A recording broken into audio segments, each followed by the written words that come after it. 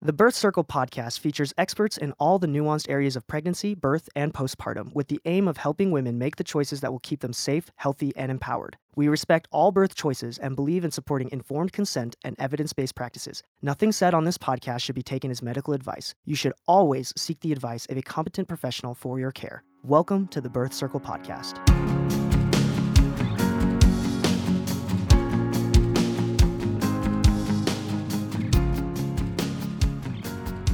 This is Sarah with Birth Circle, and today I have Rebecca Dekker. And Rebecca is the founder of Evidence-Based Birth, and she's also the author of Babies Are Not Pizzas. They're born, not delivered. Dr. Dekker is a mother of 3 children, ages 5, 7, and 10, and she's earned a bachelor's, master's, and PhD in nursing. And she's built a strong reputation in maternal and infant health circles for her pioneering work as the founder of Evidence-Based Birth. The mission of EBB is to raise the quality of childbirth care globally by putting accurate, evidence-based research into the hands of families and communities so they can make informed and empowered choices. So thank you so much, Rebecca. Thank you. I'm so excited to be here, Sarah. Yeah, thank you. Okay, so first of all, what is evidence-based care? What is evidence-based? Yeah, so a lot of people get confused about this. Some people think, most people, when you ask them what evidence-based care is, they say it's care that's based on research. And while there is truth to that, and that is one piece of evidence-based care, I like to say that evidence-based care is kind of like a 3-legged stool where you have the research evidence that can help you make decisions. So that's up-to-date information about benefits and risks of all your different choices. But another leg of the 3-legged stool is a care provider who can help you interpret that evidence. And the third and final leg is your personal goals, values, and preferences. And this definition of evidence-based care was proposed by the founders of evidence-based medicine in the early 1990s and published in a book that was published by JAMA, the Journal of the American Medical Association. So that is actually the original definition of evidence-based care, but most people are not familiar with that. They think, oh, just the research. Some people also think evidence-based medicine is maybe just following the guidelines or following a guideline. Sometimes I will hear some people say, well, of course we practice evidence-based care. We never induce anyone before 39 weeks. And it's almost like by doing one practice, they feel like their entire hospital has been blessed by the evidence-based care magic wand because they only do one, because of this one thing that they do. When in reality, evidence-based care involves evaluating all of your practices, small, little, medium-sized things that you do on a daily basis to determine if they're supported by the research. And then also keeping in mind, are we individualizing care? Because each client is unique. So are we individualizing care to our clients' goals, values, and preferences? So that's in a nutshell what evidence-based care is. And surprisingly, not a lot of people get true evidence-based care in facilities in the United States at the time of childbirth. So what makes it evident? Like, what makes it evidence-based? Is it a research hospital or a doctor? I mean, what's basically the standard for something to be evidence-based? Well, true evidence-based care, in my opinion, is when the birthing family is given choices and when they're given accurate information about the pros and cons of all their choices and then letting them make the decision. And in reality, what we have in most institutions is more of a cookie cutter. Well, this is the way we do things. And there's a lot of rules and policies that you're not allowed to do this and you're not allowed to do that. Anytime you're saying to a client, well, you're not allowed to do that. And often what clients are asking for are more hands-off type care or non-drug comfort measures, such as getting in the tub or being able to walk around or being able to eat a light meal during labor. And when you're telling people that these things, which evidence has shown are good or okay and not harmful, and you're telling them, no, you're not allowed to do that because of our policy. If you have policies that are not evidence-based, then you're not providing evidence-based care. It's really that simple. And unfortunately, there's a lot of hospital policies around the country that are set up in that way. So it's more policy for that individual hospital than something that they've researched and decided that this was best practice and keeps a mom safe. Yeah, a lot of policy decisions, a lot of policies in hospitals are just handed down over the ages. They're cultural practices. This is the way we do things because we believe it's safest, or we believe it protects us from liability. But that doesn't necessarily mean that research supports what they're doing. And often they might not be aware of the latest research. I mean, just to give you one simple example, there's a ton of research on nitrous oxide, laughing gas. That it's a great tool for labor. For women have really high satisfaction when they use it. It helps reduce anxiety. It's a good option for people who maybe don't want an epidural, but they need something to get them through. And there's tons of research supporting it. In other parts of the world, it's like available in every unit. But in the United States, it's still pretty rare to have nitrous oxide be an option. And when patients say, can you please start a nitrous oxide program? They run into all kinds of pushback from anesthesiologists, from administrators, from OBs, from people who have really no idea what the evidence says. And they're afraid of this because it's new and different. And I like to tell this story about my husband's family. There are 4 boys in his family. One of the first things I learned about his family is that when they were younger, and even as they got older, it was this running joke in their family that if their mom made something different for dinner that they'd never had before, they would say, different equals bad. Of course. Yeah. That's evidence-based. That's totally evidence-based. They would complain anytime, the mom wanted to do something different, the boys would complain about it. And it was just this kind of running joke, different equals bad in their family. But it's just that's so classic human behavior that we don't like change. We don't like things that are different. We're afraid of things that are different. So in this medical model of care that has been, chugging along for decades, states, with just minor changes here or there, but anything big like giving birth in a tub of water or having nitrous oxide or eating during labor, these things seem like scary and huge, even if there's research evidence out there to support giving families those options. So what are what's the thing you get asked the most if it's evidence-based or not? Oh, there's just like a million questions people ask me. I don't know if I could say there's one. I know that with first-time parents, often they're really, they've been indoctrinated into U.S. culture, birthing culture, and they think it's dangerous to eat during labor, for example. Yeah.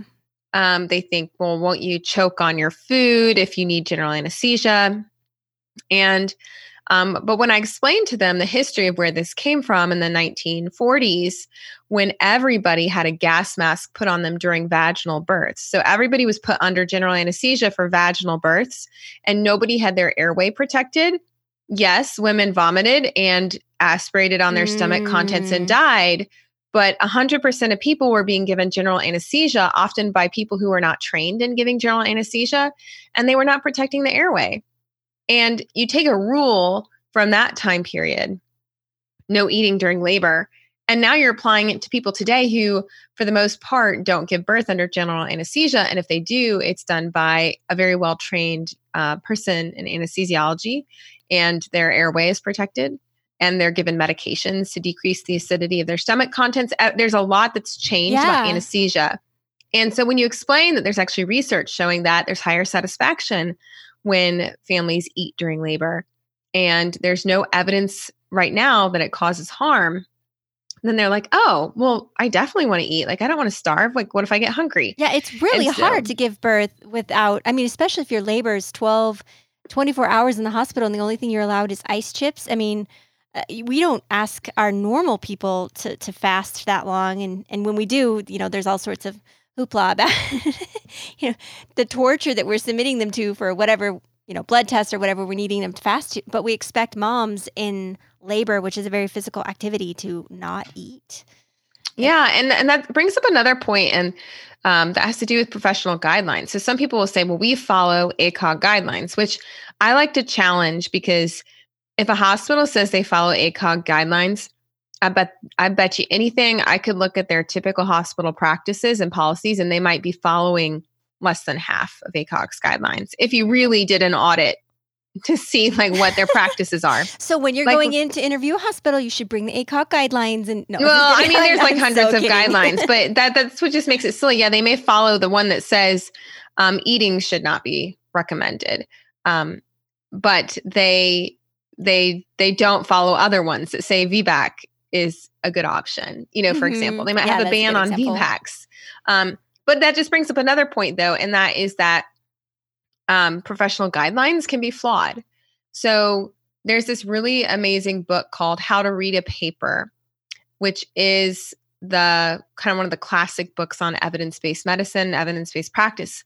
And there's actually an interesting section of the book all about professional guidelines and how biased they can be. How, the clinicians on those committees that write the guidelines have biases, and they do lit reviews and they decide which papers they're going to include and which ones they're not going to include. And I can tell you, when ACOG says that eating is not recommended, they did not look at all the research on eating during labor. And they relied heavily on their own opinion about what is safe or what should be done. So that's, always a caveat is, it's good to know what the guidelines say, but it's also important to know that guidelines are not some like infallible, scripture that must be followed, because sometimes guidelines are outdated. Sometimes they're just wrong. And that's why it's helpful to go to the research evidence itself and find out what the research says. But it's hard to change your mind if you have this feeling that something's unsafe, and even if the research proves otherwise. It's sometimes hard to open up your mind enough to change. And when you're talking about somebody else's care, I mean, I do have to put myself in the position of these hospitals and the doctors, is they practice defensive medicine a lot of times. They don't want to slip up at all, because otherwise they're held liable, and so they say, well, we're just erring on the side of super safety. It's like the food eating example. And so we're not going to let you eat. But if you happen to pass out because your blood sugar is too low, we're not liable for that, because we did keep you safe because you won't aspirate in case we have to put you under general. It's like they have to practice so defensively because they are genuinely worried about their patient's safety. And I think it's interesting, though, a lot of practices that I see, it's a lot easier for when there is changes made, it's a lot easier to ban something, to stop doing something and disallow it, than it is to start doing something new. So we end up just piling rules and rules and rules. Lots of rules about what you can't do in hospitals, and less about like what are some new modalities that might be helpful or beneficial, that don't have risks, that increase satisfaction. It's a lot harder to get some of those simple things, like something as simple as like starting a doula program, so that there's always a doula available on every shift for clients who want one. I mean, talk about something that could really improve satisfaction, lower intervention rates, having an extra set of hands, somebody who's there for the emotional and physical support of the laboring person. But I've talked with people who've started hospital doula programs, and it is like insane the mental barriers people have to something like this, in terms of like everybody has negative thoughts about what it's going to be like and how terrible it's going to be. Really? And really about doula? Sorry, I'm crawling out of my cave that I was born in, obviously. But what would be the downside to having a doula in a hospital? Do you think they'll be in the way or something? Yeah, they'll be in the way. They'll interfere. They'll make more work for us. Our patients won't be as compliant because the doulas will, it just, a lot of like that. It just goes back to the different equals bad. Different philosophy. Equals bad. Yeah, different equals bad. And human beings are afraid of change. Not all human beings, like some enjoy change and are always looking for different ways to improve, and they're curious and open-minded. But what I have found is that in institutions, a lot of times people have been kind of brought into this culture of this is the way we do things, and we're very strict about it. Mm-hmm. So it's very hard to bring in new ideas. Yeah.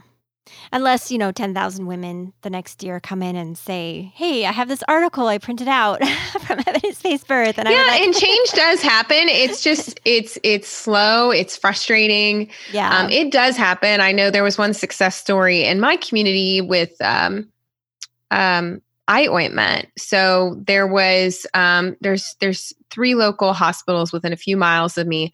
2 of them, if you declined the eye-ointment for your baby, which you can read more about at evidencebasedbirth.com/eye-ointment, but it's not necessary in 100% of cases. And it's perfectly reasonable for some families to decline it in certain situations. And in 2 of the hospitals, they were like, no big deal. If you decline the eye-ointment, maybe might make them sign a waiver or something, sign a form saying that they declined it. But the other hospital, they would actually call social services and have child protective services come investigate the family. Wow. For eye-ointment. For refusing the eye-ointment for a newborn. Yeah, which is a huge, talk about bullying and fear tactics. And not only that, but that can have, major consequences for a family. That's very traumatic. And, you never know what CPS might invent or find, when they, and the other thing is it's not good for CPS because in my state of Kentucky, they are so overwhelmed. They don't need to be brought into these little power struggles between parents and providers. And so they're being called into these like stupid situations where they're not needed. And it's kind of like a retaliation against the family. But as things would have it, gradually, there became some allies on the inside who agreed with the patients that this was not a good thing to do to parents. To force them, yeah. And they called the question to administrators and were able to negotiate actually writing out an actual policy saying that CPS would not be called for this, that instead the parents would sign a waiver or something like that. And even to this day, occasionally some nurses still are not familiar with that new policy. And I even just as recently, the policy changed a couple years ago, but as recently as a few months ago, I had somebody tell me that the nurse said, well, we're going to have to call CPS on you because you're refusing the eye-ointment. And she's like, but isn't there a new policy? And the nurse went and checked, was like, you're right, there's a new policy, never mind.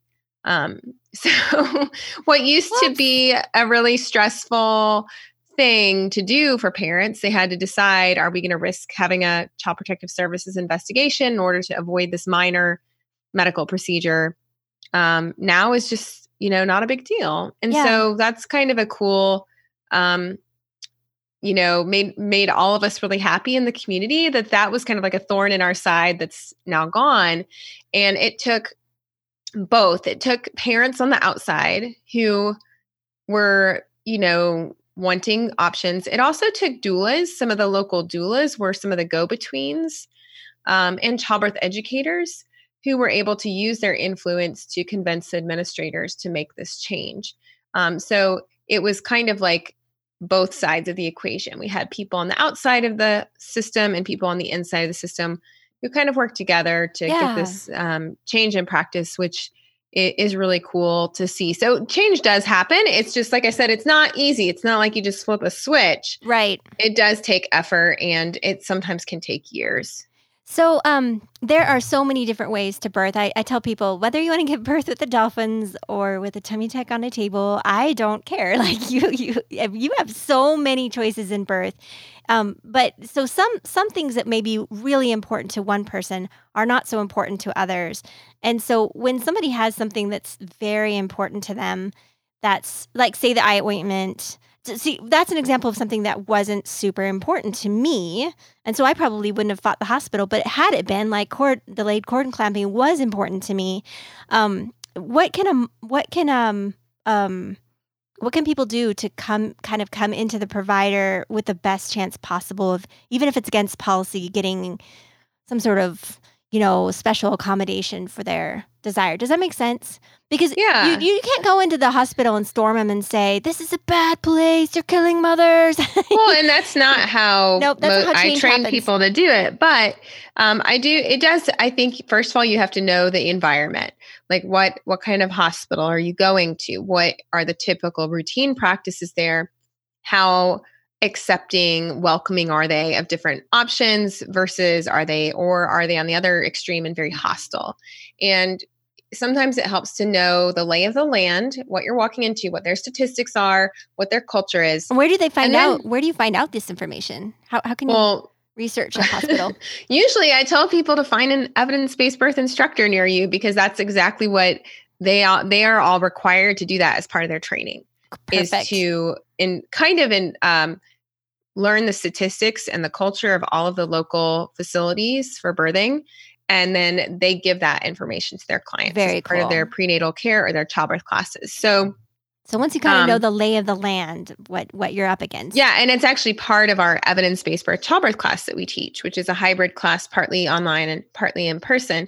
It's required that each instructor give a presentation to their students about what's going on at each of the hospitals and if there's any birthing centers or if there's a home birth culture. Mm-hmm. And so, but if you don't have an EBB instructor, often just talking with the local doulas. So definitely, even if you're not sure if you want to hire a doula, even interviewing them or asking on local Facebook groups or different community groups, forums where moms get together and talk about their experiences. Often the doulas are the ones that know. Yeah, I was going to say what's going on. Yeah, the doulas are a great resource because they're kind of flies on the walls. They get to see how providers. They see how things are done in every hospital, and unlike the nurses at each hospital, they only see what's done at their hospital. So sometimes they're not aware of those like slight differences between facilities.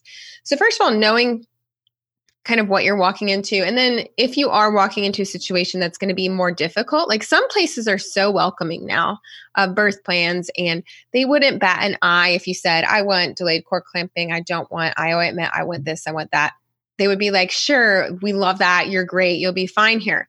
Other hospitals are going to be more tricky. Mm-hmm. And that's when you have to decide, what are your priorities? Yeah. Because you might have to negotiate in order to keep the peace. You might have to give up some of what you want in order to get what you really want. Yep. And although that seems ridiculous, like as the birthing parent, you should be able to make that decision. Practically and realistically, you don't want to set up an adversarial encounter. So that's why I usually will go over the birth plan with our clients who take our class and be like, if this is what you really want, if you really want this option, let's talk about how you can make that happen. And let's also talk about the fact that you might experience a lot of pushback for this. Mm-hmm. And how are you going to handle that? And then we actually usually rehearse what they would say. So I would pretend to be the person, the staff member, kind of questioning them and pushing back on what they want. And the partner has to respectfully decline or respectfully explain why they, explain that they're going to be doing this. So just, I think it takes some planning. It definitely takes some mentorship from somebody who's been through it before. Now, if you just are happy to go in and you don't really care what kind of care you get, you probably wouldn't be listening to this podcast. But yeah, exactly.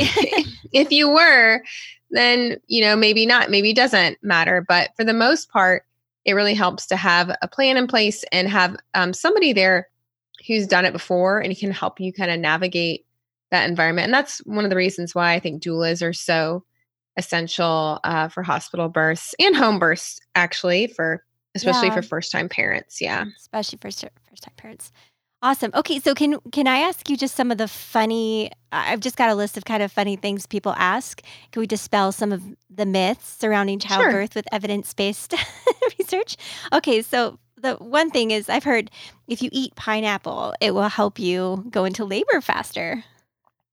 So is this evidence-based? I have a video on that on YouTube, and it's actually people find evidence-based birth through this from Googling pineapple-induced labor. So right now, your listeners can Google does pineapple induce labor, and one of the top 2 results will be evidence on using pineapple to naturally induce labor, which comes from evidencebasedbirth.com. Mm-hmm. And it's a video and blog article we did all about the evidence on pineapple. I love it. And it's actually it's a very traditional thing all around the world to use pineapple, especially in India and Bangladesh. But there's just only been a few studies on this. So there's not been any studies I know of on human beings. They've done it, used pineapple in pregnant rats, and isolated human uterine tissue in a petri dish. So these are pretty.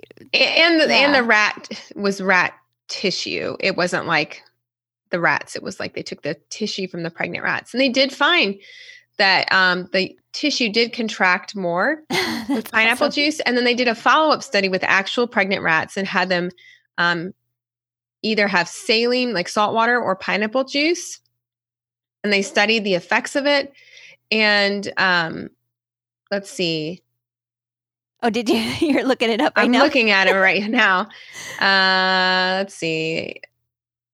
It looks like what the evidence shows is that it works when you directly expose it to the uterine tissue. But they think that when you actually eat pineapple, there's like enzymes in your digestive tract that kind of digest the pineapple juice and kind of make it lose its like potency. Yeah. So it does cause contractions, but that's only when you like put the juice directly on the uterus. Which we're not generally Which doing. you're not doing. So there's no evidence, though, that it causes miscarriage or can induce labor. But so it's probably not evidence-based, but it's also not likely to be harmful unless you eat too much and get a sore mouth, which has happened to me before. Yeah. So, go ahead and enjoy your pineapple. Maybe if you have gestational diabetes, you don't want to eat it because it's kind of sweet. Yeah. A little bit of natural sugar in there. So yeah, that's a question that brings people to our website all the time. And how about vitamin K? That's a big question I get because vitamin K is not a vaccine. People think it's a shot. It's not actually a vaccine. It's a vitamin. So what is the evidence about getting the vitamin K shot? Yeah, the vitamin K shot's one of the most controversial topics we've ever covered at evidencebasedbirth.com. Probably second only to circumcision. Actually, it's probably more controversial than circumcision. What? Because really? Yeah, I think so. Yeah, I think so. Because people, like you said, they confuse it with vaccines. So you get a lot of that kind of almost hysteria about the vitamin K shot. But vitamin K is a vitamin that's derived from plants, and we get most of our vitamin K from plants. Very little of it is made in our gut. So because newborns are not eating plants until, they start eating solids at around 6 months, they're at risk for something called vitamin K deficiency bleeding, which is when you just spontaneously start bleeding, often in the brain, because you don't have enough vitamin K to help your body clot. So vitamin K is really not present in it's not stored well in the blood. So it's not like something you can get from delayed cord clamping or anything like that. And it also doesn't transfer very well from breast milk. So unfortunately, human milk doesn't contain very much vitamin K at all. So that's why that first 6 months of life, babies are at risk for bleeding. And they have found that either giving vitamin K in a shot shortly after birth or giving several oral doses throughout newborn and infancy, like little drops of vitamin K in the baby's mouth, can prevent almost all cases of that kind of vitamin K deficiency bleeding. Wow. Vitamin K deficiency bleeding is rare, but certain regimens of the drops, you can go to evidencebasedbirth.com/vitamin K to look at the latest research. We just updated that article. There's a lot of research coming out about the oral vitamin K drops, which if people are afraid of the shot, I think sometimes people's reluctance to get vitamin K has to do with two things. One, they believe, natural is best. So they kind of come from this natural mindset, and they have a really hard time believing that there's anything in our body that might be flawed, which to me is a flawed assumption because, people still die all the time. Bad things happen. We get sick. We get illnesses. We've survived as a race for so many years without vitamin K. Why would it need to be introduced now? Babies used to die from it all the time. It was before they introduced vitamin K supplementation in the mid 1900s. It was fairly common to hear of babies who bled to death, both in the first week of life and in the first 6 months. Wow. So it was happening. It's just that there's a lot of things that we do today that we forget how many babies, used to die from. Yeah. So it's kind of like the funny thing about vitamin K too is that for many years, parents were separated from their babies after birth for several days. For example, when my older sisters were born in the 1960s, my mom was only allowed to see them once a day for a very brief visit. And for the rest of the hospital stay for the next 4 days or so, she was kept separate.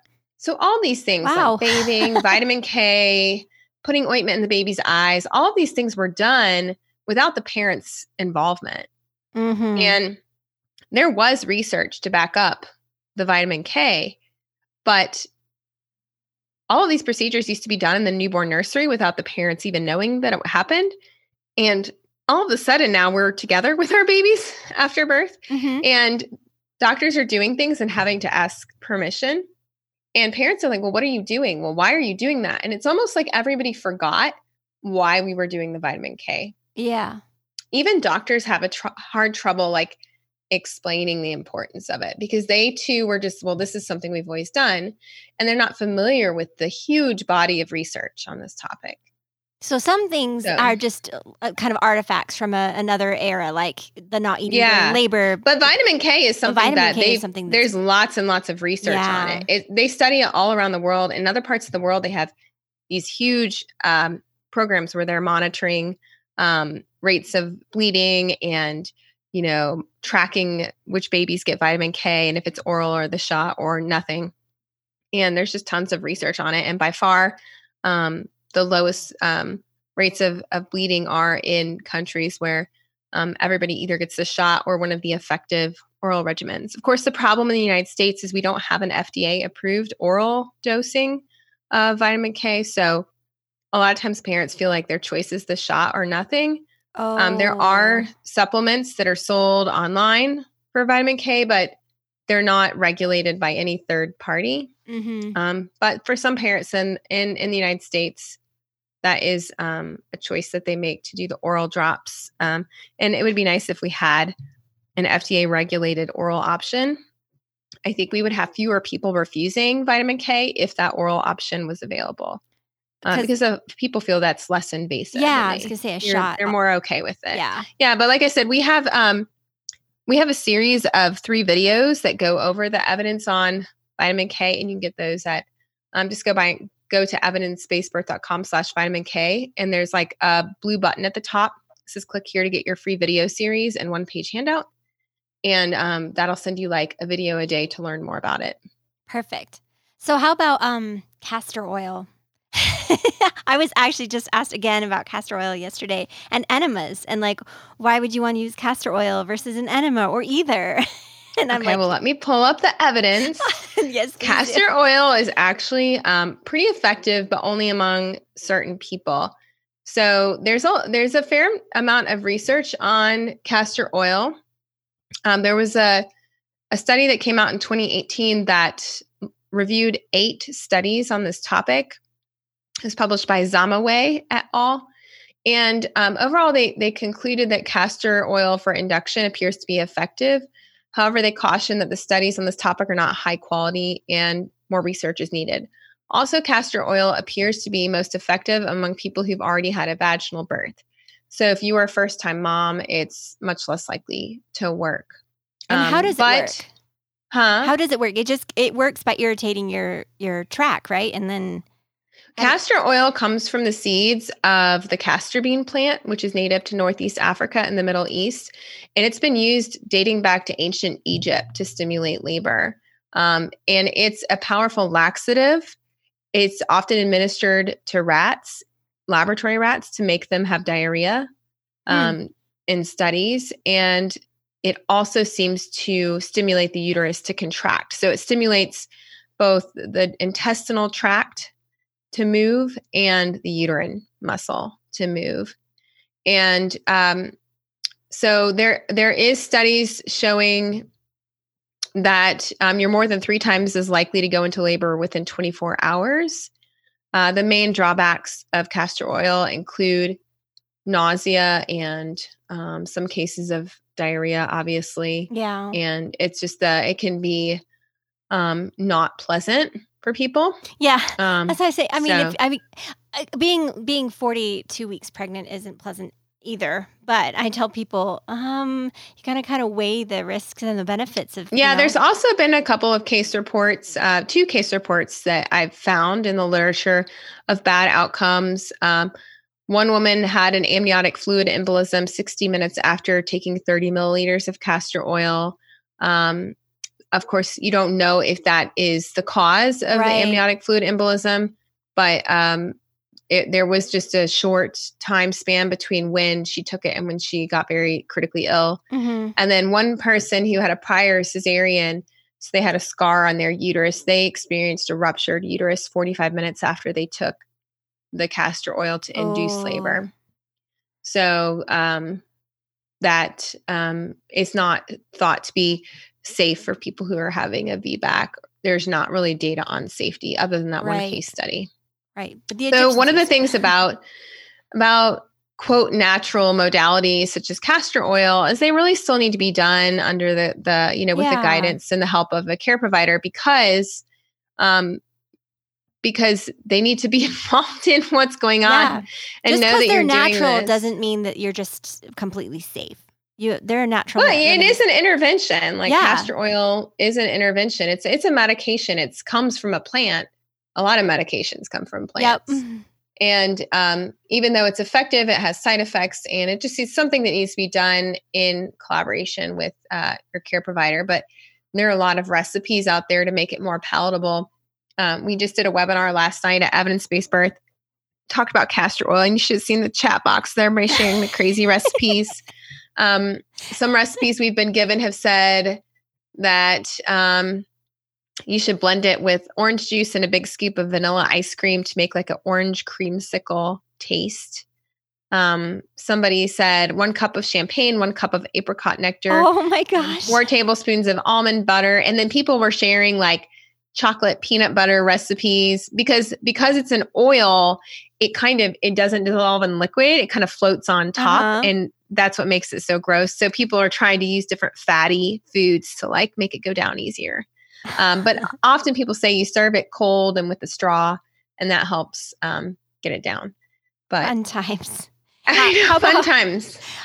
Luckily, I never had to use it, or felt the need to. How about red raspberry leaf tea? I hear so many conflicting thoughts about this. So somebody says, well, don't drink it early because it puts you into labor. And some people say, drink it your entire pregnancy because it tones your uterus. And I'm just like, you know what?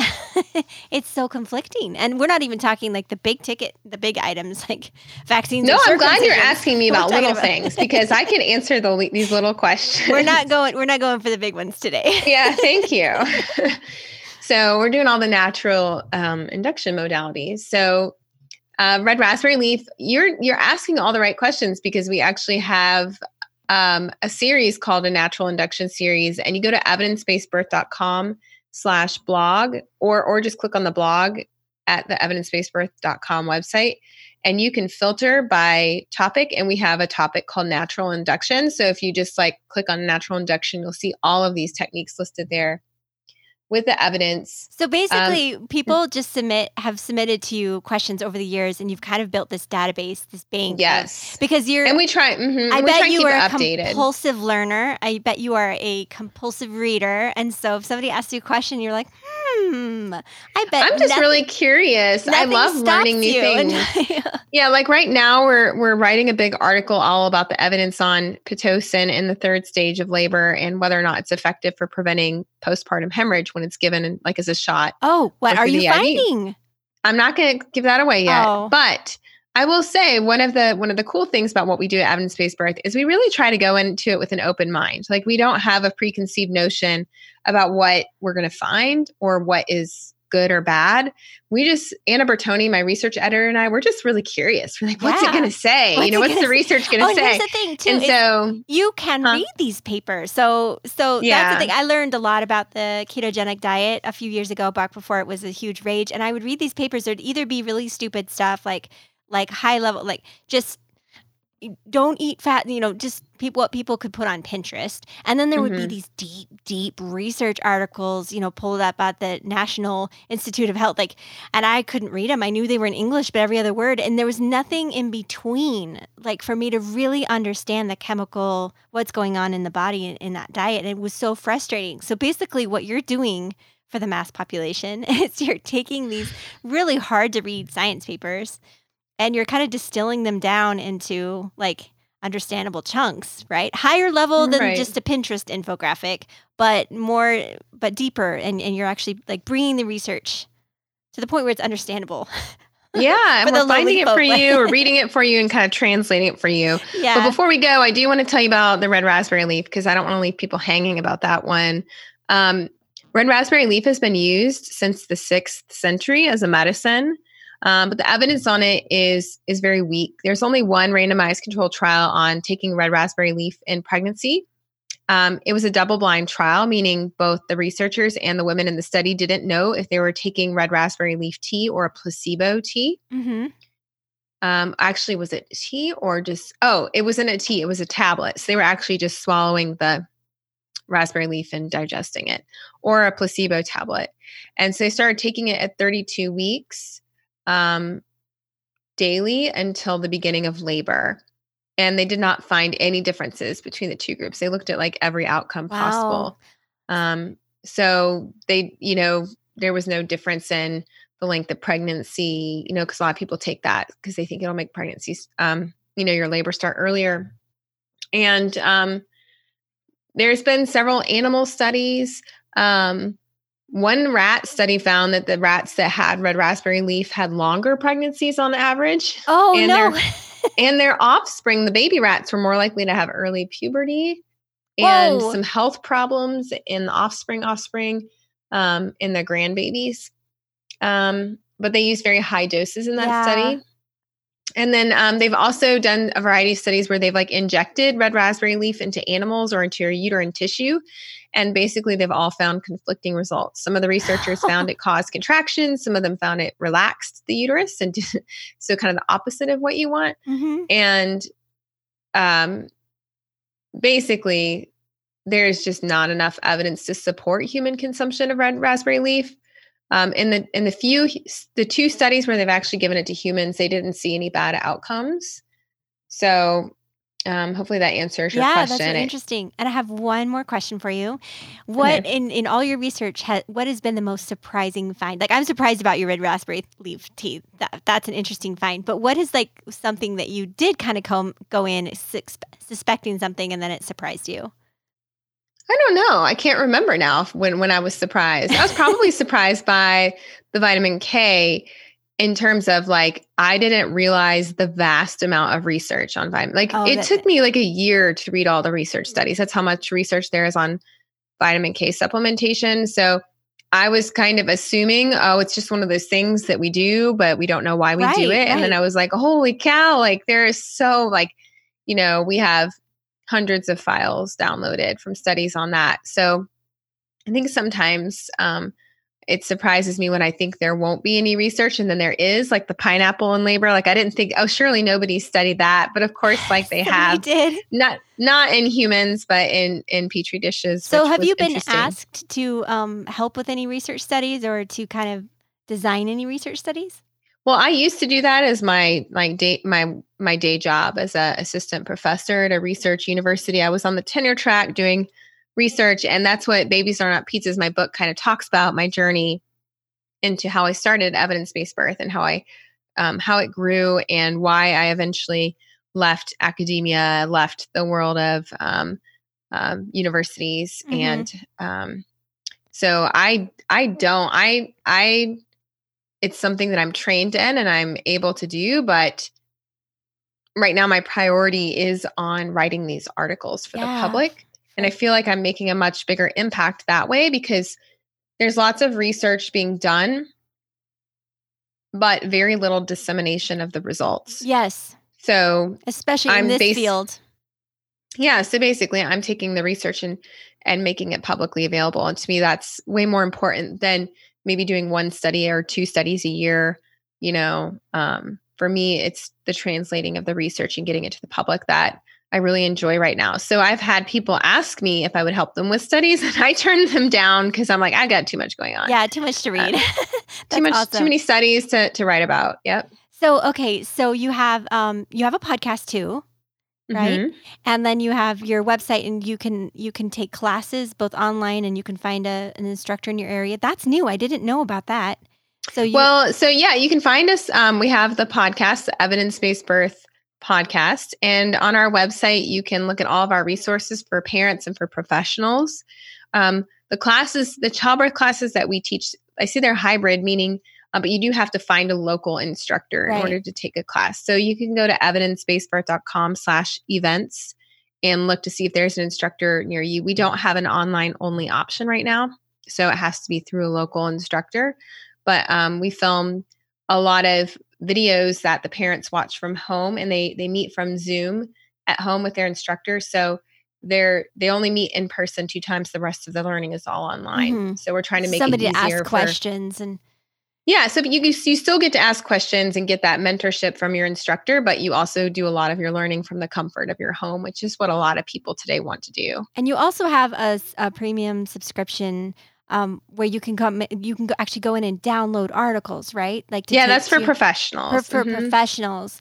So find a professional that is and if you hire a professional to be your doula, an instructor, an evidence-based birth instructor to be your doula or your midwife or your childbirth educator, we have a special parents website that's just for clients of those instructors. So if you hire an evidence-based birth instructor, you can get this free access to all of our extra materials. I'm spending a lot of time on this, way more than I would normally, because I just feel like this is probably one of the most valuable resources that a mom can use. And now that you have instructors, I'm like all over that, because now you have the face-to-face. You can ask a live question. Yeah, we have I think around 220 instructors around the world. That's fantastic. What I would encourage, if any of your listeners are listening and they're first-time parents, is to check out the book, though, because I think that's a great way to start, because it can be a little intimidating to go to the Evidence-Based Birth website and see this massive amounts of research and be like, well, where do I even get started? But Babies Are Not Pizzas, They're Born Not Delivered is available on Amazon. And it is basically a narrative or a story of how I got evidence-based care and how my life was transformed by it. But in particular, in chapter 2, I give a brief overview of the evidence on almost everything. So it's real condensed. It's kind of like a primer on the evidence on everything that happens typically in hospitals. So if you go to evidencebasedbirth.com/book, there's a way to download the first chapter if you want to just test it out and see if it's a book you're interested in. But I think chapter 2 is actually the chapter where I dive into kind of give an overview of the evidence and kind of give you a crash course. Oh my goodness, in evidence-based fascinating. Care. Wow. Okay, well, thank you so much. Is there anything else we should make sure they know? Oh, no, that's great. Thank you so much for letting me come on. We covered a lot of topics. I know, we went pretty far. So thank you so much for your time. And please do check out Rebecca's resources. They are second to none. Thanks, Rebecca. Thank you for having me.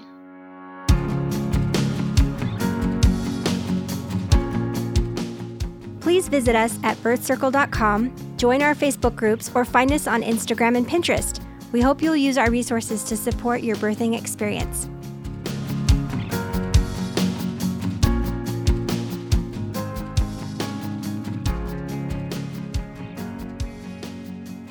And thank you to LaunchPod Media, who produces these podcasts.